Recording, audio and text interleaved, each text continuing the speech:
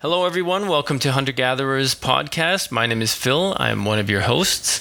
Hunter Gatherers is a program about everything to do with hunter gatherers, from the culture, the music, the traditions, the plant knowledge, animal knowledge, the resource acquisition. We look into the prehistoric past of our species of humans, as well as contemporary hunter-gatherer peoples, and we speak to experts here every episode, ranging from anthropologists to activists and artists. And on today's program, we have a very interesting guest. His name is Gordon Clark, and he is the genius behind Nomad Architecture, a wonderful documentary series of videos that document the construction of shelters of various peoples from around the world. He has visited very difficult to reach places, the Congo rainforest, the Eurasian steppe, the Siberian tundra, all to capture and bring us these wonderful videos of how people together build and construct with expert knowledge using natural materials these incredibly beautiful shelters that perfectly fit into their environment and suit their needs. Now, Gordon joined us from England, where he was also a lecturer at a university. Tequin was in Malaysia as usual, and I am in Toronto. So I hope you enjoy this interview we did with Gordon Clark. And if you have any comments or questions, feel free to comment or send us an email. We would love to hear from you. How did you get into this? What made you want to record these? And how did you start to record them in the beginning? So the starting point is, of course, I'm a trained architect, and I was invited out to the Sinai Desert to work with a charity that was developing a school for some of the Bedouin nomads within the desert region. And I was going out there maybe twice a year supporting that as a project. And on one of those visits, I asked if we could actually go out into the desert and visit some of the Bedouins actually living as they were. And I found something really remarkable in their tents. So traditionally, they weave black cloth out of goat hair and camel hair into strips, and they stitch that together and they prop it up on sticks. And this is a tradition that goes back probably maybe 2,000 years. But what I found there was tents that were sewn out of old fertilizer sacks or bits of Chinese blanket or anything that could be found. And it just made me realize that we're at the edge of a huge phase of transition. And then we went to another region where actually they'd settled completely out of the tents. They'd built themselves little shacks out of, they made their own concrete blocks by a sort of deal they have. They'll swap a goat with a dam worker and they'll drive away with 6 bags of cement, and then they'll mix it with desert sand, and they make these very crude concrete blocks. And they built these little one-room huts for themselves, and their tents were literally just in heaps, rotting adjacent to their huts. And they said, well, we're never going to be out again. There's no more grazing left in the desert. The rains aren't coming. Everything is changing. And then I just captured that, flew home, started to look up what the traditional tents were, and I found that there was no record of it. So already this huge tradition of material culture had disappeared without, and yes, there's a few tourist snaps and a few bits and pieces, but from the point of view of an architect, if you want to actually record a nomadic structure, there are layers and layers of information that are embodied within them, from the weaving techniques and the style of the looms and the way in which things are sewn together and the way that poles are made, because every tent is an assemblage of actually thousands of years of cultural development. So a simple photo, even in an explorer's journal or a tourist photo or whatever, is just not providing the richness in information. So the next time that I went back out there, we made it a real sort of extension to the trip to actually start talking to these people, talking about why they were changing their materials, trying to find even one person who still lived in a truly ancient style of tent. And, they were quite happy. They didn't even realize that they were custodians, if you like, of this globally important piece of culture. And for example, the fertilizer sacks that were just white polypropylene, they said they much prefer them to the black tents because they're white, so they reflect the sunlight, so the tents are much cooler in summer, and they're much lighter to transport.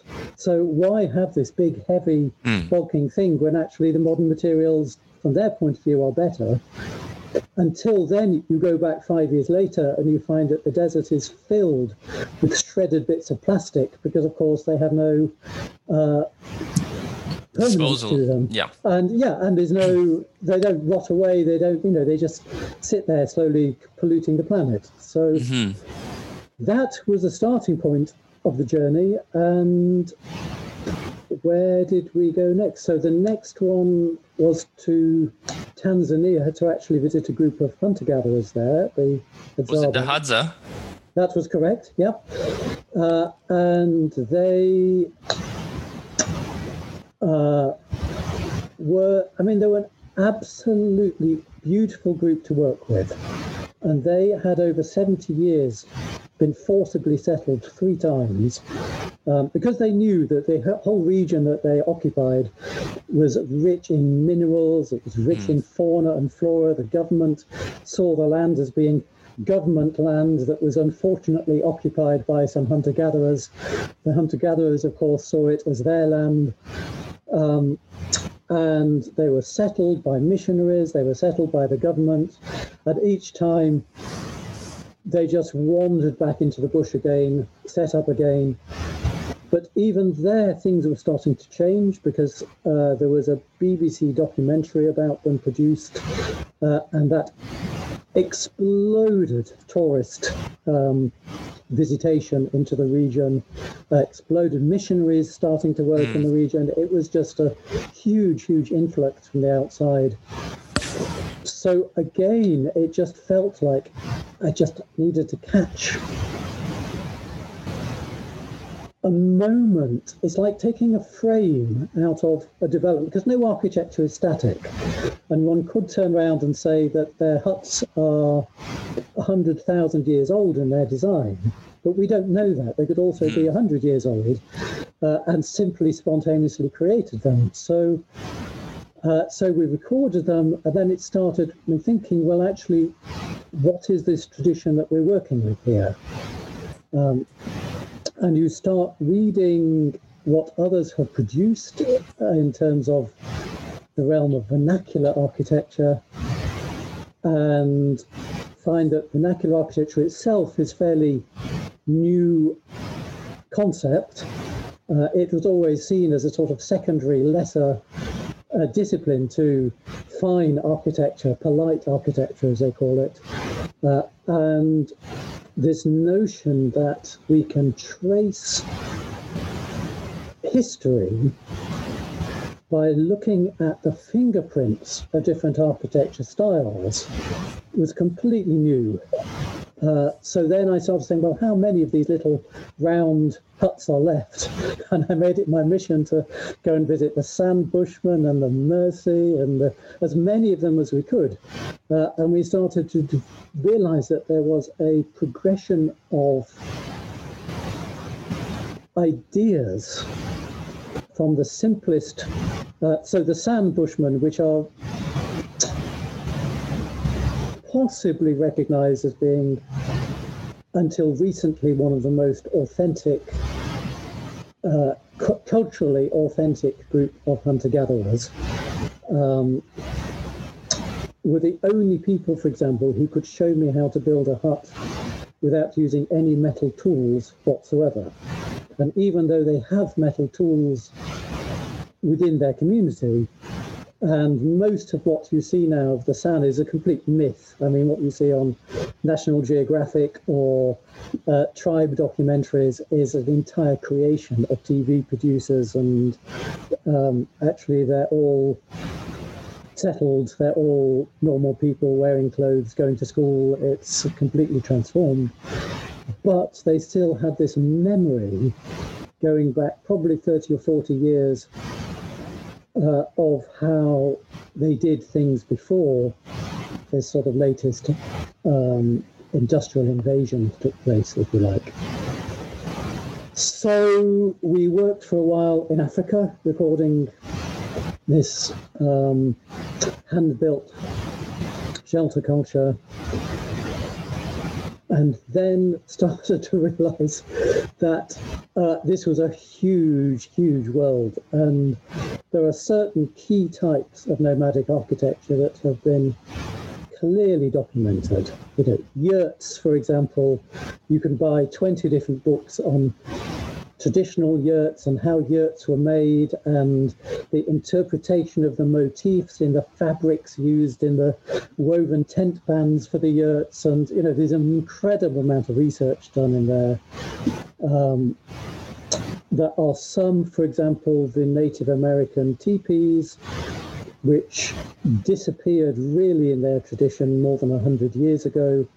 And there was a couple in the 1950s tried to recreate a teepee, and they captured the last of the living memories of the elders back into that project, but that was only one. It was a Cheyenne medicine lodge they tried to create. So the point is, we were in researching North America and realized that there was not enough of the tradition left there to actually make it worthwhile. In fact, North America has a more interesting nomadic tradition amongst modern RV dwellers than it does amongst Native Americans, who for sure still build teepees and still have festivals and so on. But that teepee is actually a modern 20th century invention. And you have to go back to some of the explorers. There was a chap, Edward Curtis, for example, who traveled much around Midwest America photographing.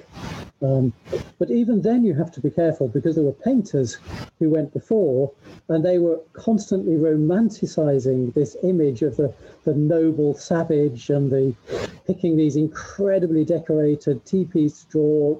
But they had other agendas, like trying to get British money to support expeditions. Mm-hmm. And so what you get is not really a true or authentic record. And the thing about all of these buildings is they are built out of natural materials, and when they cease to be used, they decay back into nature again. So archaeologists can look at circles of stones, but you can't actually rebuild the tent from a little bit of evidence in a half and a circle, because you don't even know, was it buffalo skin, or was it caribou skin, or was it this, that, or the other. You know, this richness of detail has completely disappeared from that culture.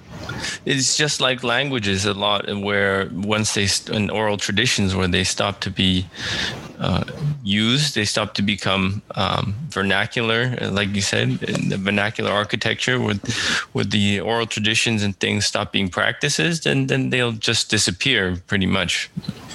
There's no trace of them. I like the one video about the nests being potentially the first human dwellings, as opposed to caves. I thought that was a really interesting video about how, well, yes, like just to reiterate your point, the nests would disappear, or the huts, and caves are, they sort of stay locked in time as long as no one goes in there. And the cave drawings are there, the artifacts remain, but the presence of the nests, the huts, and so on will just disappear completely, and we'll sort of look back at our history in a different way, imagining it a different way, taking that into account. Yeah, I really love the videos, and it's great. It's very interesting to hear the stories behind them and how they came to be. And thinking about the native, the ones of the plains and so on, many of the plains culture of hunting with the horse, that was also a different, that changed as the horse became widely available. And also I heard whole groups would just pick up and take to the plains to hunt buffalo, so leaving their perhaps more wigwam-like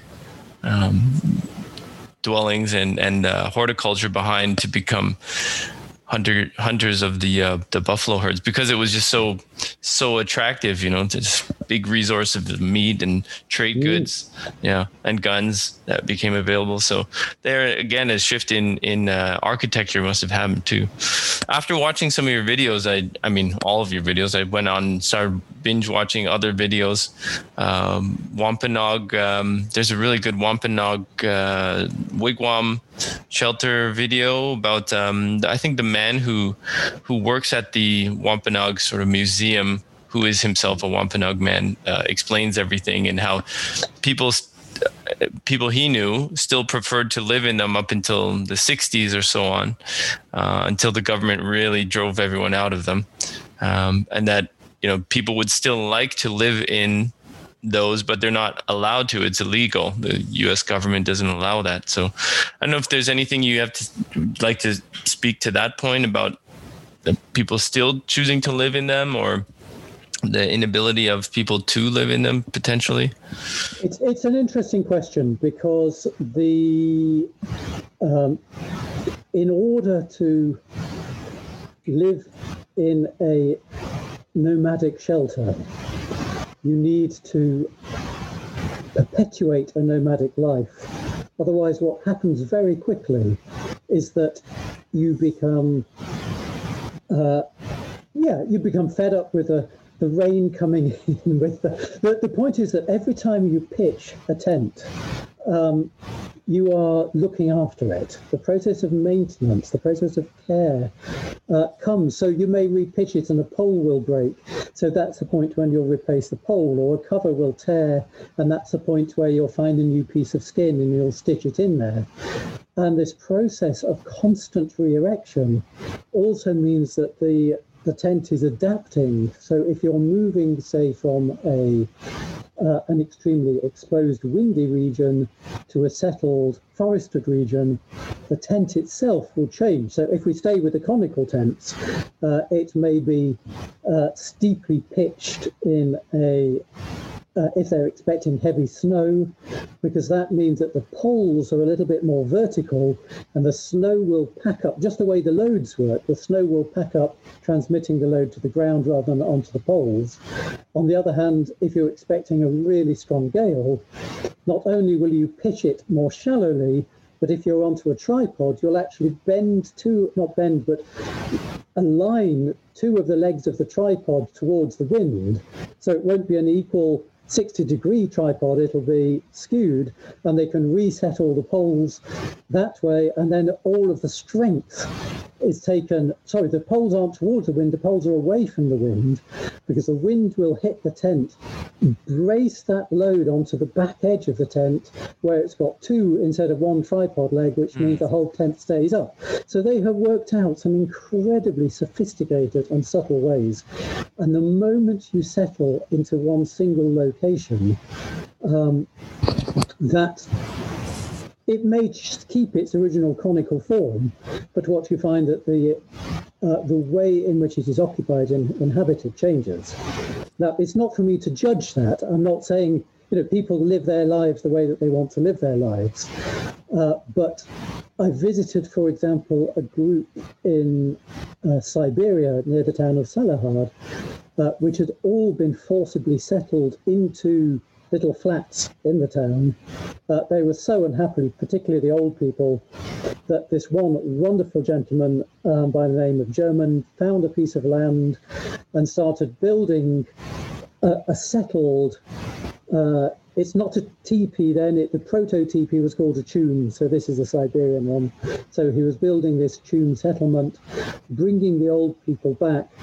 And he'd done an incredible job, but this time they all had floorboards all the way through and a permanent stove in the middle.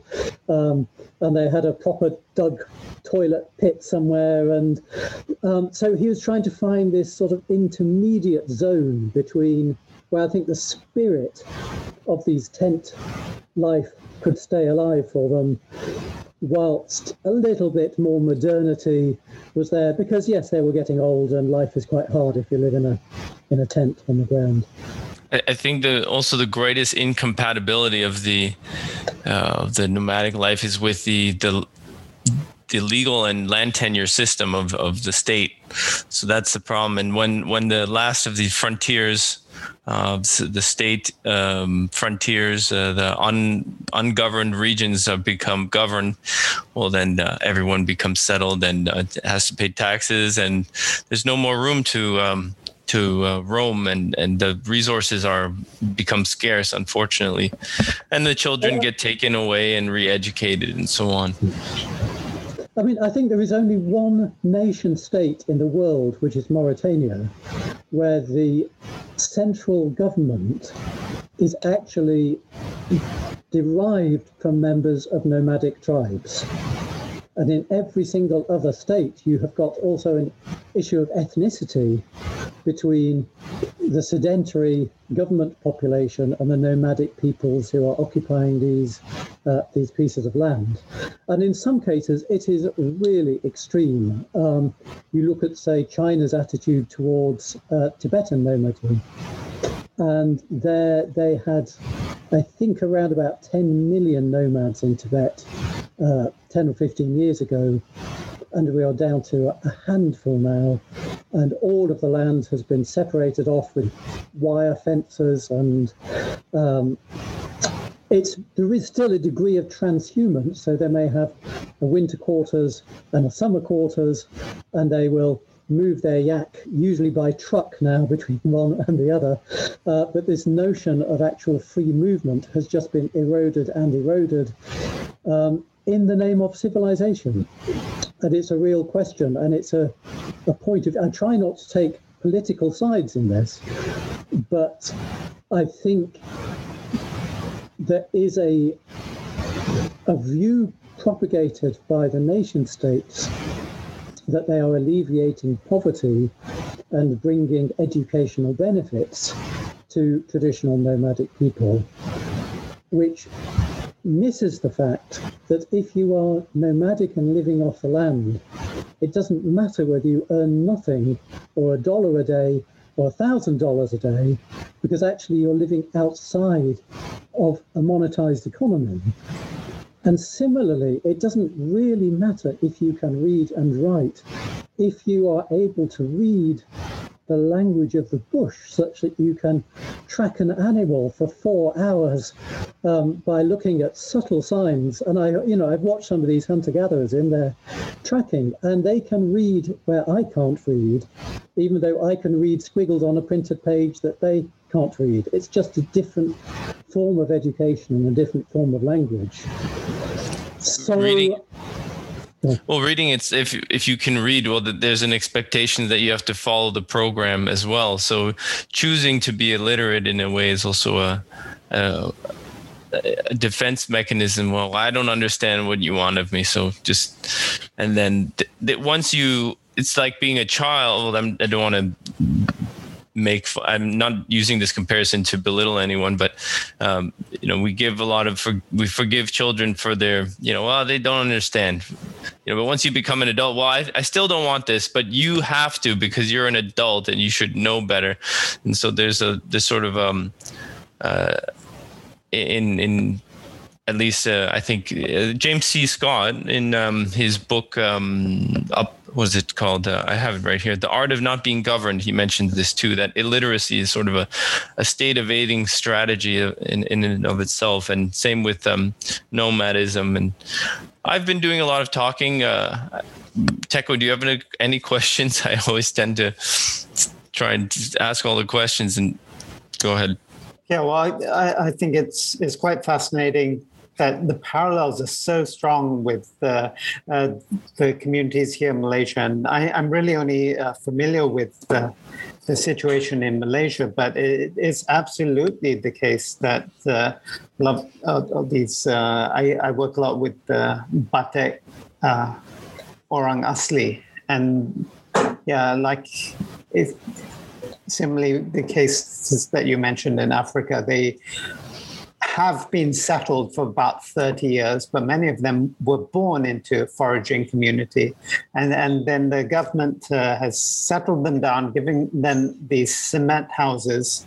And altruistically, the government has thought this is probably what's best for them. But one thing I found, and I wonder if you could think of any parallels in the communities that you've been working with, are that there are many aspects of the housing and the housing scheme that on the face of it, you wouldn't think of. But when you really examine the context and in the long term, you realize that the traditional housing system, or this whole idea of foraging rather than settling down, was actually a lot more sensible and sustainable. I'll just give one example from my research about the impact of elephants, which was completely, the planners didn't think about elephants at all. They thought, all right,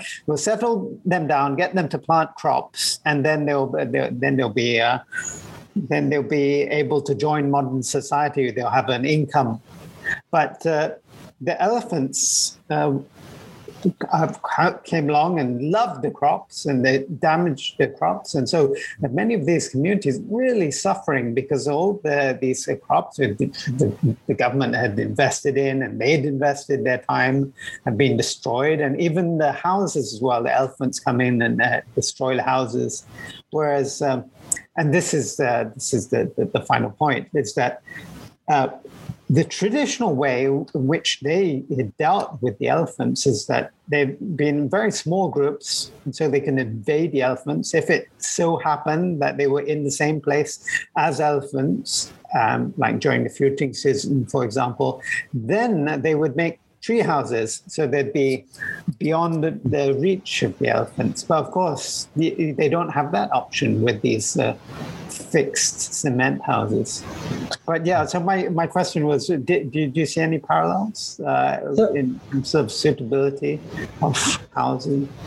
So I want to come at this from two different directions. So firstly, just to say, if you look collectively at the knowledge that is embodied within all of the world's nature-dwelling people, it is a resource that is probably as valuable as, let us say, the genetic material that lives in the rainforests. I think we're now quite comfortable with the idea that we must preserve these wildernesses because they contain undiscovered secrets. And I think the material culture as a whole and the architectural culture is every bit as rich in untapped and unrecorded knowledge. And it goes in 1,000 different directions. So, for example, if you look at a tribe, the Dorze in Ethiopia, who are weaving bamboo and making these sort of huge beehive-shaped houses. And it's very, very different, because in Malaysia, I understand there is bamboo being used, but it's used as a round pole, a sort of pole and lashing system, from what I have seen. Then you look at the way in which the Dorze have used it by splitting it and pitting it and weaving it, and you start to realize actually there is an approach to sustainable housing. And every time you delve into why exactly have they come to the solutions that they've come to, you realize they have created a perfect fit of environment, culture, and economics. And by economics, I mean material use, tool use. How Resource. much is it worth? Yeah, resources. How much is it worth investing in building this house? Because if I'm going to be here for 3 weeks, I'll knock it up quick. If I'm going to be here for 3 years, I'll put a little bit more in. But you get this balance of environment because they are often extremely sensitively adjusting. Yes, we've heard the case of elephants.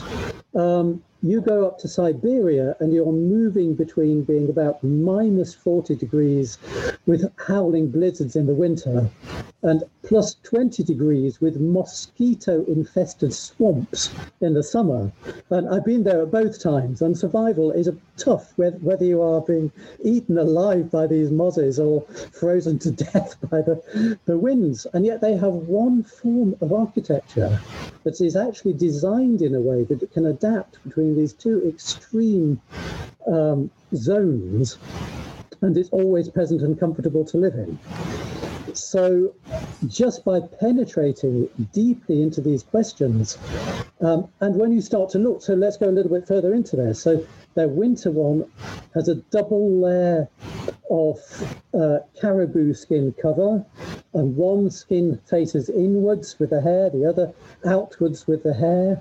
And when they take the tent down, the inside one gets wrapped up very quickly, so all the warmth is trapped between those hairs.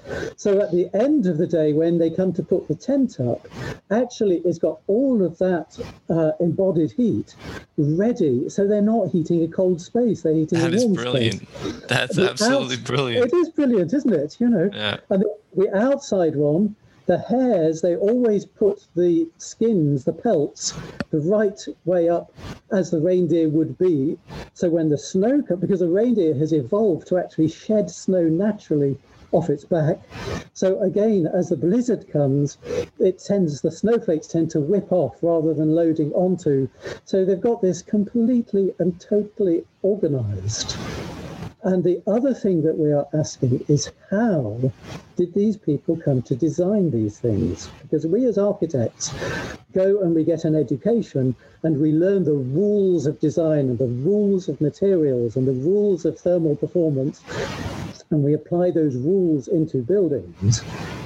Whereas traditional people seem to have a completely different design process, and it's a community-based design process, and the design does not live in a pattern book or drawn on paper. Particularly if you look at the African nomads, they will leave behind their huts, they'll walk to a new site, and they will erect the huts completely fresh, out of memory. So there the design is passing into a sort of gestalt memory, and then back out into the physical world, back into memory. And you likened it to language, and it's a very, very apt analogy, because actually what you see is that the children aged 3, 4, 5, or even a baby slung on a mum's back are taking part in building. They are learning architecture at the same time they are learning to talk. So this is as embodied in their psyche and their consciousness as language is, which is why it takes an outsider to actually come in and record it. Because there's so many places that I've been to, and they can't understand why I'm asking these stupid questions. Because to them, it's like asking, how do you talk? How do you construct a sentence? Or perhaps now, like, how do you operate a phone? I mean, no one's teaching anyone. There's no school to how to use these cell phones, but we all sort of know, well, you swipe this and that, but how did we learn it? We just sort of picked it up and someone showed us, and you started from young, and then the new model came and another one. Oh, sorry to interrupt, but there was you started covering it, and that's we inherit so much, and these, this knowledge, and also the material resources themselves, the tools, the tent that you inherit from someone else, and then you make another the new skins for it or something. If you had to start from scratch, it would be it'd be overwhelming. I mean, as someone who's tried to learn just how to pick some things in the forest and eat them and makes simple shelters, it's really daunting and difficult. So once the lineage is broken, it's really you're losing hundreds, thousands of years of accumulated knowledge and passed on knowledge that is specifically arisen in this environment to suit it perfectly, as you pointed out. I mean, let me give you one example. Let's go back to the sand bushman again and these nests, because the reason I made that linkage to nests is because a traditional primate nest has a primary structure of the branches they weave together, a secondary structure of twigs that they put into those branches, and they then line it with leaves. And the sand bushmen build a primary structure of branches that, okay, the difference is they've broken them off and put them in the ground, but they then weave them together. They then break off a secondary structure of branches. But what was fascinating to me, and I hadn't expected to see, was that those secondary branches are actually covered in fine thorns. And it's the last thing that you would expect. You're like, well, this is a house, you're going to live in it. Why, have this nasty thorny stuff all over it?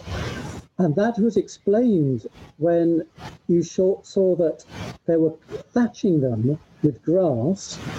Without tools, you cannot cut the grass off at the base. So the simplest way to harvest the grass is to pull it up by its roots. Then you hammer the roots with a stone to flatten it out. You then put that upside down onto the outside of the hut, and those flattened roots enmesh into this network of thorns, which then pin the thatch tightly onto the surface of the hut. Now, if I was to come in with a group of students as an architect with no knowledge into that bush situation, we would be there for months mucking around, and in the end we'd send somebody off to a hardware shop to go and buy a load of nylon cord or something, and we'd be wrapping it around and trying to strap things down, because the knowledge has come one small mote of learning at a time. And this I love. So presumably it all blew away in a storm, except one patch stayed where they'd happened to have a thorny bit. So then they go, oh, look, let's put some more thorny bits. And the next time a storm comes, this one hut doesn't blow away or lose all of its thatch. So then all the neighbours say, hey, why don't we all use thorny bits too? And you see this wonderful way in which knowledge, with a mixture of intelligent decision-making and chance happenings, builds an architecture step by step, century by century, until it's this beautiful fit to the materials and the climate and the people and their culture. And it adapts. And what I've seen over again is come back to these Bedouin tents. Well, actually now there's suddenly these huge fertilizer sacks, redundant. Actually, we like this material, let's adapt to it. And then they realize a few years later, actually, it's just in shreds all over the place. So let's go to Chinese blankets instead. And then they realize that actually they're heavier. So you come all the way back to your black woven cloth again, because actually that was the material that has fitted this climate. And you can see this again in Siberia. Several architects have had a go at designing the perfect replacement for the Siberian tent. And I'm due, hopefully COVID permitting, to go to Chukotka this autumn. And there, again, there's been some leading architects, some leading material scientists have thrown at their local governments these incredible new pop-it-up-in-5-minute dome structures. And the local peoples all say, well, they're fine for about 2 months, and then this joint snaps or this material tears, and if it tears, we've got no way of repairing it. But actually, the reindeer skin cover, it's even sewn using thread that is taken from the sinews down the back of the reindeer. There's only one modern part of a tent, and that is a needle, because making bone needles is a real pain if you can get a modern metal needle. But apart from that, everything is derived from the environment, everything's repairable from within the environment, and everything contains happy people because they feel like they have this cultural and architectural connectivity to the place that they come from. Yeah, I wanted to ask you actually about that, about how not just the material, how the material influences the social structure when we're looking at an individual. The one in the Dosa, was it the woven beehive structure? That houses multiple families, and of course, in our modern, our state approved housing, it's one family per house, tax-paying unit, whereas the nomad different cultures would have much different social arrangements. The San having different huts all facing inward, and similarly in Malaysia, where the nomadic hunter-gatherer people that we're familiar with also had lean-to shelters that also all faced inwards. So that really changes the dynamic of the social network or the social world. And I wanted to know if you could speak to that about and what you've noticed and experienced. What you've touched on there is that it's not enough just to study a piece of architecture, because the architecture is part of a settlement, and the settlement is part of a location. And what you find is that there are different boundaries, I think, within human consciousness. So we're going to get right into, I'm an architect, I'm not a psychologist, I'm not an anthropologist, but architects are always psychologists and anthropologists. You have to be, even if you're designing architecture, you have to understand how these things work. And if you look at the human psyche, you realize that we have the notion of I, of the self, we have the notion of family, which in the West is increasingly small nuclear family, mother, father, children, possibly grandparents, and that is the nucleus with which we're working. And then typically in the West, you jump into either national identity or racial identity. And there's a lot of confusion, a lot of tension in the world, I think, because we're not quite sure whether racial identity or national identity should take priority. If you are in, let us say, pre-industrial cultures, they may have a completely different set of onion skins that they wrap around their group identity. And for example, if you take the San Bushmen or you take the Nenit herders or whatever, they have ideas of the extended family as being the unit.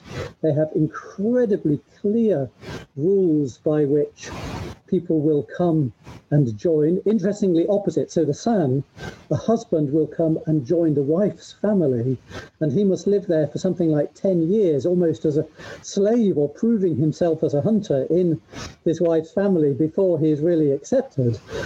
You go up to the Nenets in Siberia, and it will almost always be the woman who will come into the husband's family.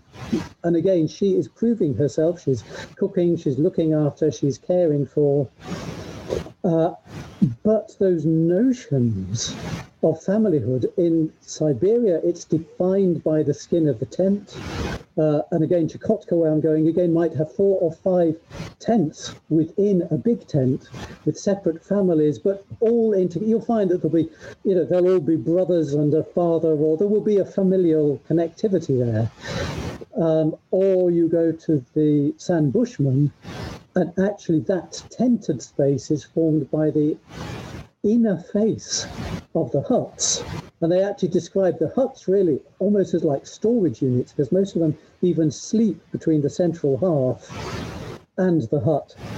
So the rules by which you come in and the rules by which you occupy space within this encampment are completely different to the way in which we in the West think, here is our castle, here is our moat, here's our fence around our garden, here's our township. Because the moment you settle, you start to take ownership of land in a way that is not even vaguely in the consciousness of most mobile peoples. Before I could ask you many more questions, but I know you have some questions for us as well. We wanted to speak about also possibilities of doing some collaborations in Malaysia, potentially Canada. So maybe I'll just ask both of you if I won't continue with more questions, but maybe Tequin and Gordon, if you have something to ask. Yeah, I'd like to ask Gordon what kind of what in particular you'd be interested in Malaysia. Yeah, I have worked with several communities, and I'm based in Peninsular Malaysia, but I do a lot of work in Sabah, in Borneo as well. And is there anything in particular that you'd be interested in? I don't know much about it, but yeah, maybe if you can give me a few, you can ask a bit about my experiences. I'll be happy to share. So the way that I work is a sort of tiered process. And this first thing is trying to understand what on earth people are building and where they are building it. And if you rely on scientific papers or published books, you're usually 20 or 30 years out of date. So you then go to tourist blogs and vlogs on the internet, or I can't rely on the BBC and National Geographic because that's all completely set up for the cameras. So my first delving is always into what is alive as a physical object and what is alive as a memory object. And I want to, if we have got it alive as a physical object, I'm trying to understand why it is and how it changes. Because sometimes I'll go for a week and I'll get this snapshot, and then somebody will send me a photo of it 6 months later, and you realize it's transformed completely because it's the rainy season or something. So trying to understand who is where and what they're building is the first thing. And of that, I know, for example, that there are two groups, the Penan and the Punan. And my understanding is that the Penan are more or less settled, whereas the Punan are much more remote and harder to access, but are possibly still living in a jungle environment, still building their traditional dwellings. Do you know anything about this? Yeah, okay. So the Penan and the Punan are distinct groups, and they both live in the heart of Borneo. It's not so much that the Punan are more remote, because there are some groups of Punan in Indonesia and some in Sarawak. The Penan are mostly in Sarawak. There are two groups of Penan, Eastern and Western. You're right that most of them have been settled, but there are some groups, from what I gather, less than 100 individuals who are still foraging and not settled. But I would add that even the settled groups do spend a lot of time foraging. They're not entirely settled. They would go off on hunting and gathering trips for several weeks at a time before returning to the settlements. I mean, the key for me is, so if we take the fact that everything it's much more complex than this, but I would say a pre-industrial, a transformed through industrial and a settled by industrial state in the architecture. So you go to pre-industrial and there's nominal use of metals. Everybody still remembers how to peel a bit of bark and use it for lashing and so on. And you go to the transformed by industrial and already there's a lot of machetes and wire and so on. I'm not saying one is more interesting or more valuable than the other, but it's nice to try and catch the pre-industrial because that is the bit that is disappearing fastest. And again, I'm not judging. People are entitled to their machetes, there's no, but so if we were looking at those groups, but also the other thing is that within those two groups, the Penan and the Punan, there might be 12 different architectures. So my first question is, how do we do some pre-expedition research? All I know is that they're lashing together poles and putting a bit of a roof over the top of them, and it's a very, very temporary form of architecture that they're building. But what would be the route by which we could do some better research into who is where, what they're building, and how do we then gain access to go and do a detailed record of it? We don't have your audio, Tim. Yeah, thanks. Yeah, I've been working with several groups, mostly in the peninsula, and I have kind of casually observed what they're building.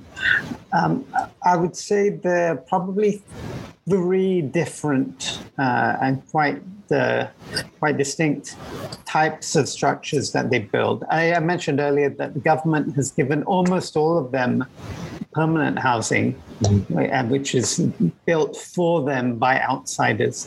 But what happens is that in addition to those homes, they will build houses in the same village, but next to and supplementing the brick houses. There would be a traditional house. And the reason for that would be that, or maybe they want the extra space, but it's also much cooler in some parts of the year to live in these houses built from natural material and houses which have, they use a type of palm, kind of thatch palm called rattan, or atap for the houses, for the roofs. And so they do that. And the second kind are these very, very temporary shelters that they will build when they're going on gathering trips. And I've been with them on some of these trips, and they're two different types. One, they're entirely the traditional kind, which it's just simply they will have one spa and two uprights, and then they will they will put. It's a lean-to kind of thing. I'm not by no means an architect, but what they often do is they will bring with them a tarpaulin sheet for the roof, rather than use the traditional roofing. So both of those are being done, and it'd be interesting to speak to them and see why they would choose one or the other. And I'm not entirely sure. They almost all of them do use parangs, machetes, but they have done for hundreds of years. Of course, yeah. And then the third kind is. Well, we do have many different types of groups. So that in the peninsula alone, you do have traditional foragers. They are mostly in the lowlands, but in the highlands there are farmers, the Swidden farmers, and the Swidden farmers have slightly more permanent houses that they would use for several years before moving to a slightly different location and maybe build the new house. And so that architecture is slightly more advanced, but it's still really, the houses that I've seen they still really do use extensive use of traditional material rather than, I think occasionally they would use zinc for the roofing, but that's by no means all of the houses. And yeah. I mean, part of it, again, if zinc's there, it's fine. But what is interesting is that whilst they still have the knowledge to catch it, I mean, twice now. So let me give you two examples. One is in northern Cameroon, where they build these beehive houses out of a shell of clay, which is about 5 centimeters thick. And I had to risk life and limb because Boko Haram is very active in this area, but we raced in there. I saw there's only one left in existence, and there's only one 70-year-old man who knows how to build these. And when he dies, the last one will crumble because there's no they're only maintaining them as part of a tourist industry because they've all moved into little square tin-roofed huts, and I have still been trying to put together a group. We were looking at bringing a group of students over to train local young people in the technique.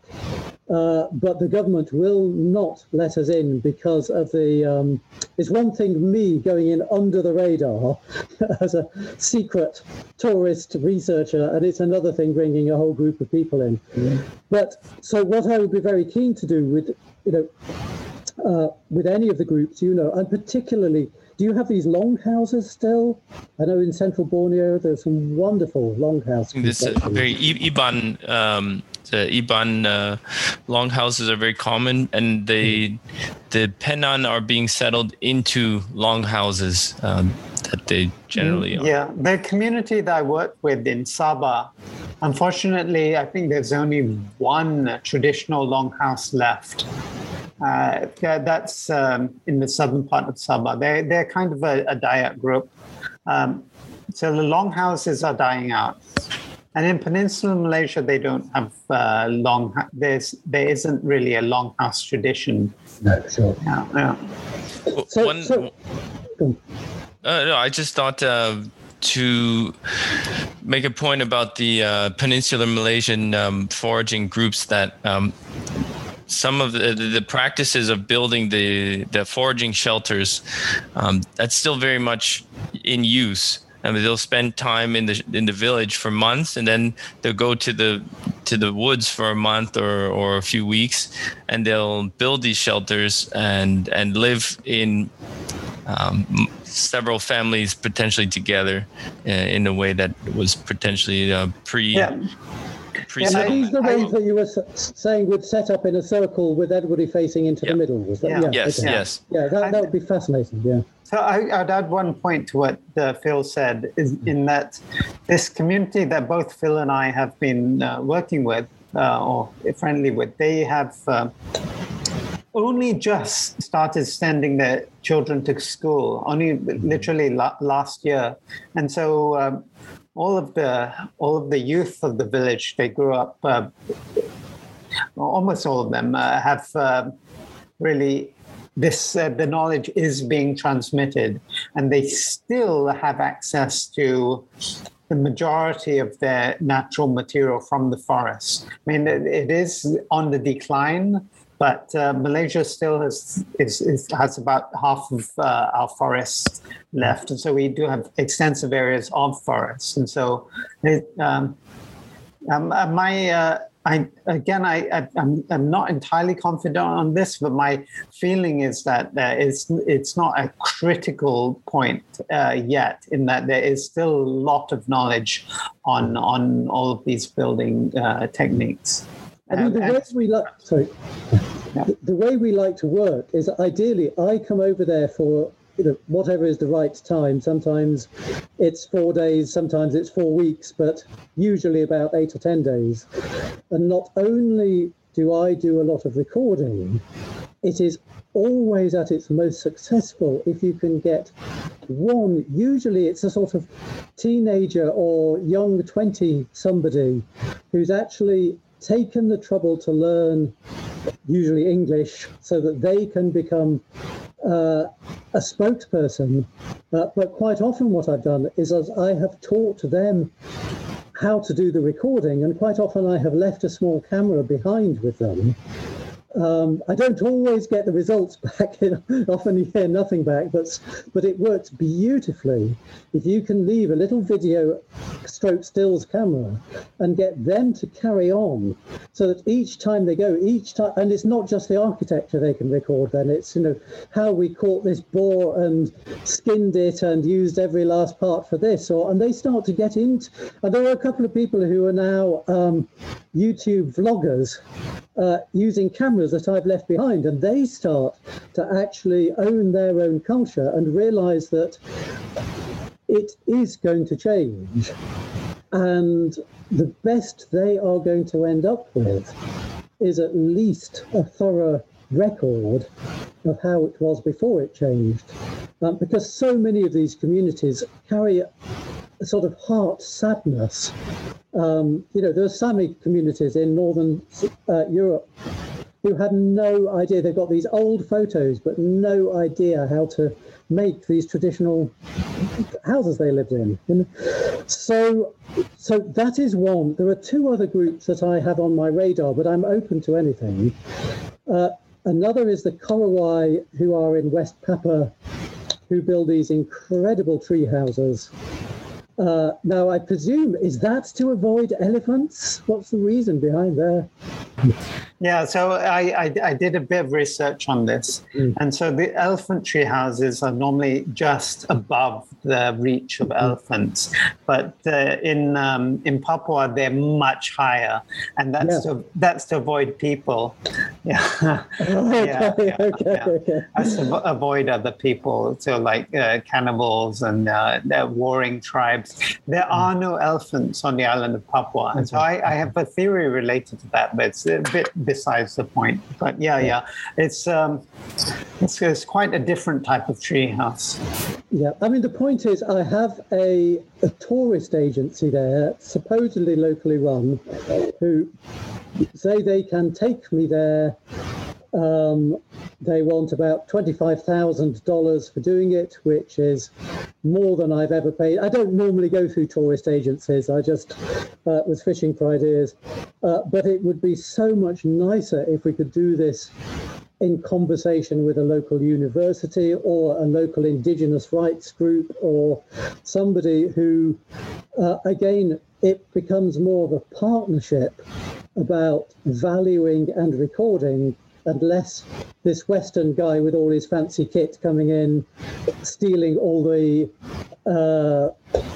material knowledge from the local people. So again, it's a question. I know West Papua is not where you're based, but if you have any contacts or colleagues there who might want to work, that would be interesting.